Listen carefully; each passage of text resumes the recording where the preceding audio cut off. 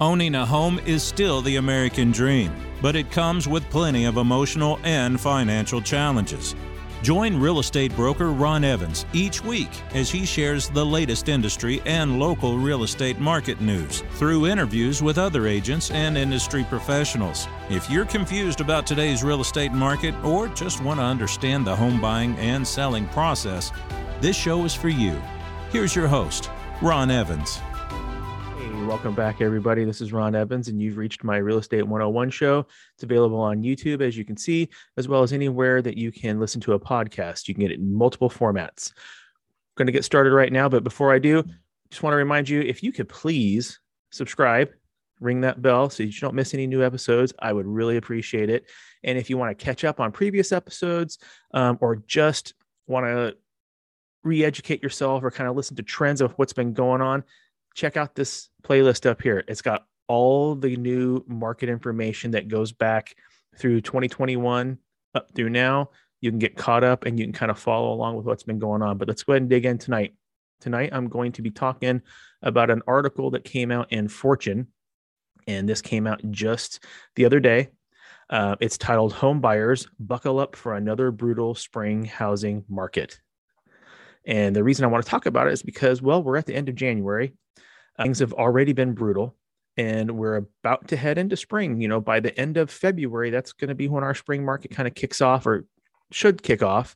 And then by March, we are full on into spring. So you need to be prepared if you're looking to buy a home, or maybe even looking to sell a home. You want to kind of listen to see what the home buyers are going to be going through right now so that you can be prepared on what to deal with them. So let's get started. As you know, when I bring up an article, I typically go through and I read it with you. And I kind of digest, interject my own information. And then if I get any comments or questions left after the episode, I will hit them up later. So again, it's "Home Buyers Buckle Up for Another Brutal Spring Housing Market." And this comes from Fortune. It's usually around this time of year, with the holiday season firmly in the rearview mirror, that home buyers and sellers alike begin to make their way back into the market. That is totally true. Everyone usually takes a break in December into the first of the year, and then we hit it. That will continue to pick up each week until March arrives. At that point, the industry's busy season, known as the spring real estate market, will be off to the races. But this year, there is more unease than excitement coming from the home shopper side of the equation. For one thing, last year's spring housing market, which was arguably the fiercest in history, is still seared into the collective memories of unsuccessful 2021 home shoppers. If you've been paying attention on all my other market updates, you will know that this is true. We've been comparing trends from the 3 years pre-pandemic to 2020 when we had the lockdowns, and then kind of came out of them and had a delayed selling season, and then firing off into 2021 and how crazy all of last year was. That's what they're talking about here. So to understand how far the deck was stacked against the buyers last year, let's just look at the data. The number of homes for sale last spring hit the lowest level in more than 40 years. You've heard me talk about this. This should not be new. Bidding wars hit an all-time high, with 72% of homes that were bought in 2021 having multiple offers. That's crazy. And the frenzy saw home appreciation climb to the highest level in tabulated history.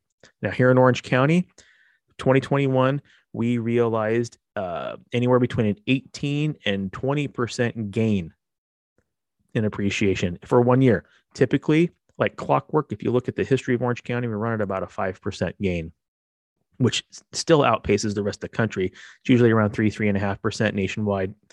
We went from the 5% to 18 to 20%. We're expecting another 8 to 10% this year in 2022. This is part of the problem.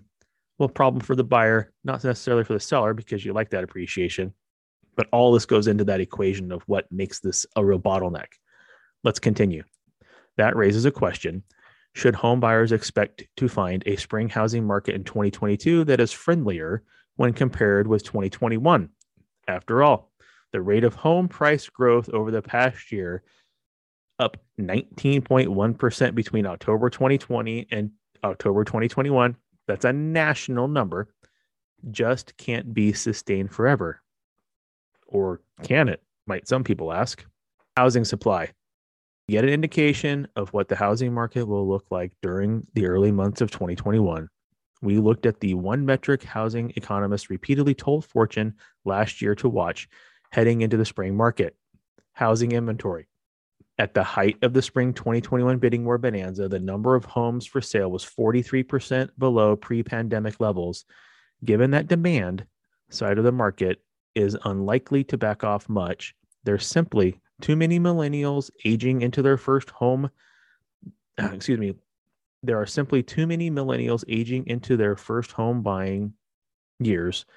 The supply side, aka inventory, will dictate what the spring 2022 housing market will look like. I am tongue twisted tonight. Kind of decipher that and give you some real numbers. We've talked about it before. Going into 2021, in the middle of the pandemic there, we had in Orange County, we had about 3,500 homes for sale. If you go back to the 3 years prior to the pandemic, we kind of eliminate 2020 because it skewed all the numbers. But if you take the 3-year aggregate prior to the pandemic, we were at about 6,800 homes for sale at the beginning of the year. We were about half of that starting in 2021, and we were at about a third of that starting this year. We had less than 1,000 homes available to sell or to purchase or sell in Orange County January 1st of this year. That's the inventory crisis that they're alluding to here. They just didn't give any raw data on that.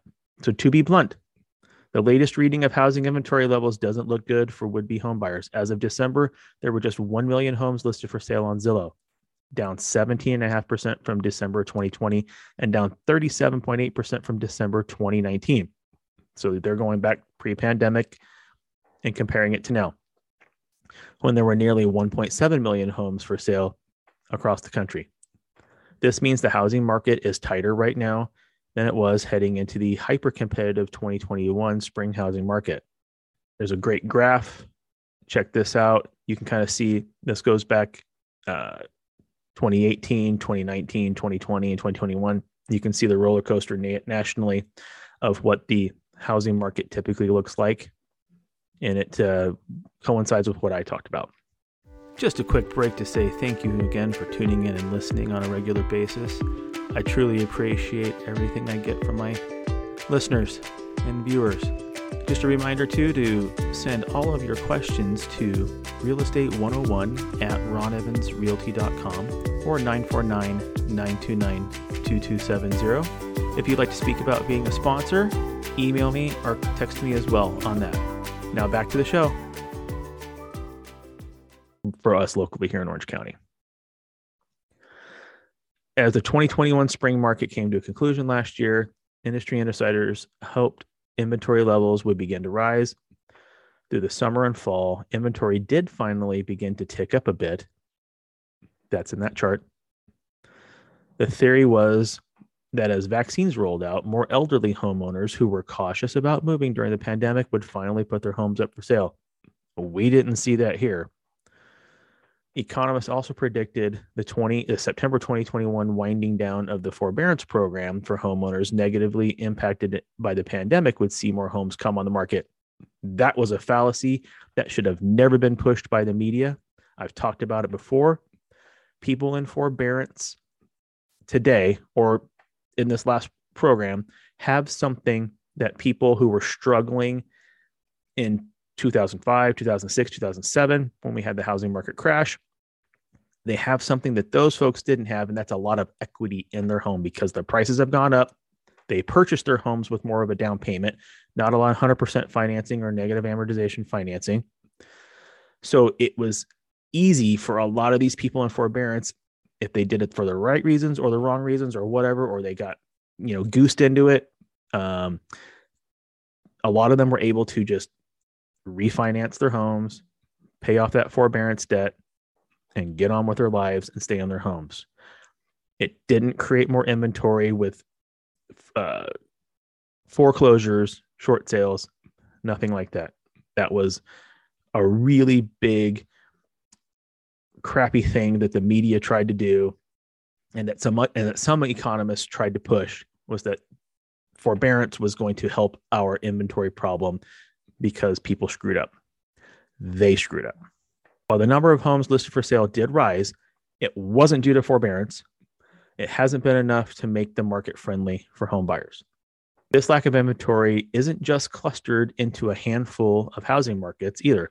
Among the 327 housing markets tracked by Zillow, 254 have inventory levels that are down by more than 30% from December 2019. Let me repeat that. 254 of the 327 housing markets tracked by Zillow are down 30% in inventory from December 2019 to December 2021.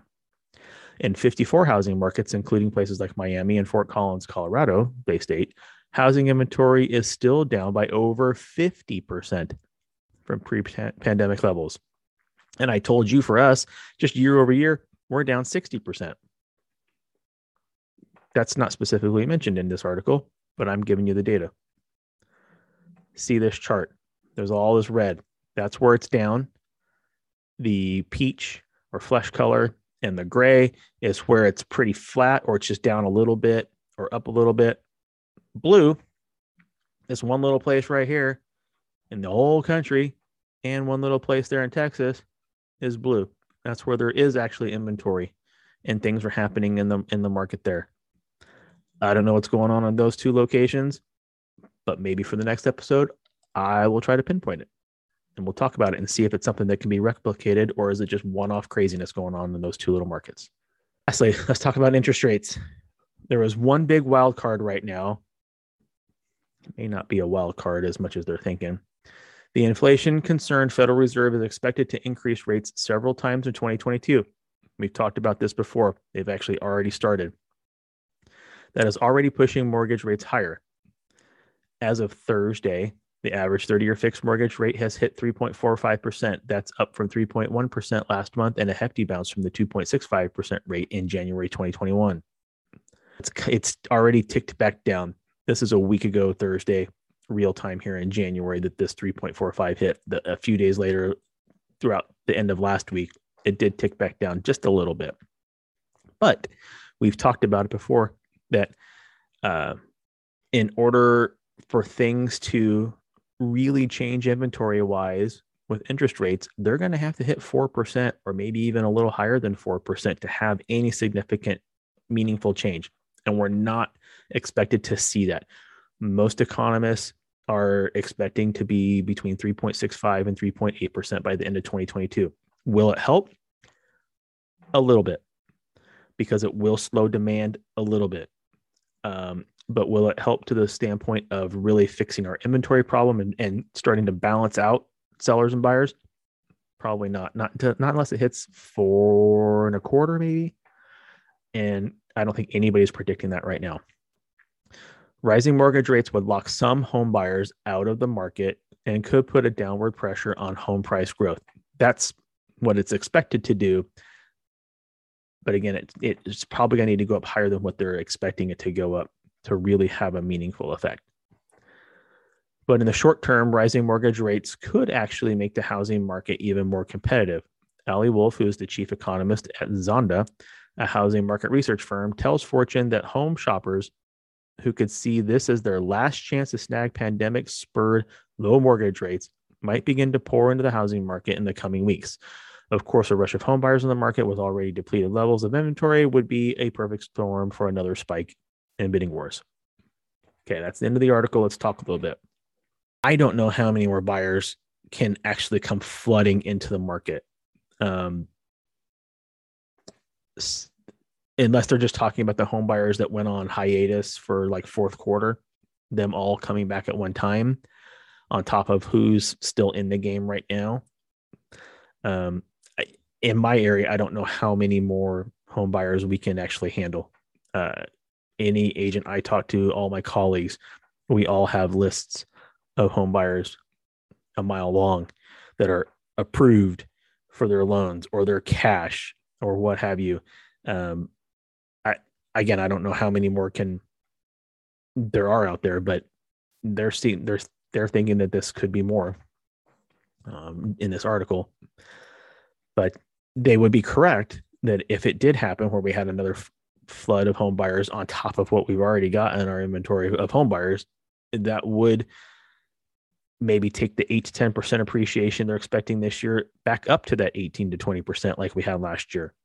It's quite possible that it could. And it's quite possible that at that point, the Fed would seriously have to look at going above and beyond 4% with the interest rate to get things to settle down.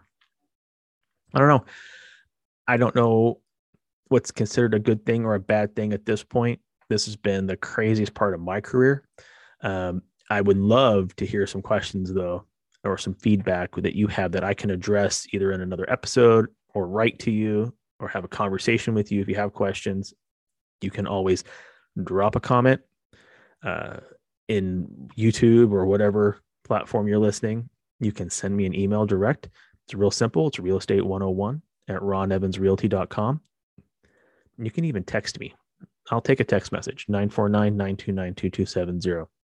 I try to get back to people within 24 to 48 hours, unless it's like a dire thing. Just like let me know and I'll get back to you sooner, immediately. I appreciate you staying with me. I appreciate you coming back and listening week after week, episode after episode. And I will see you again real soon. Folks, I appreciate your continued support. If you haven't already done so, please don't forget to subscribe and share this podcast with your friends. Leave your comments and questions below, and I'll get back to you when I can. Have a great day. See you soon.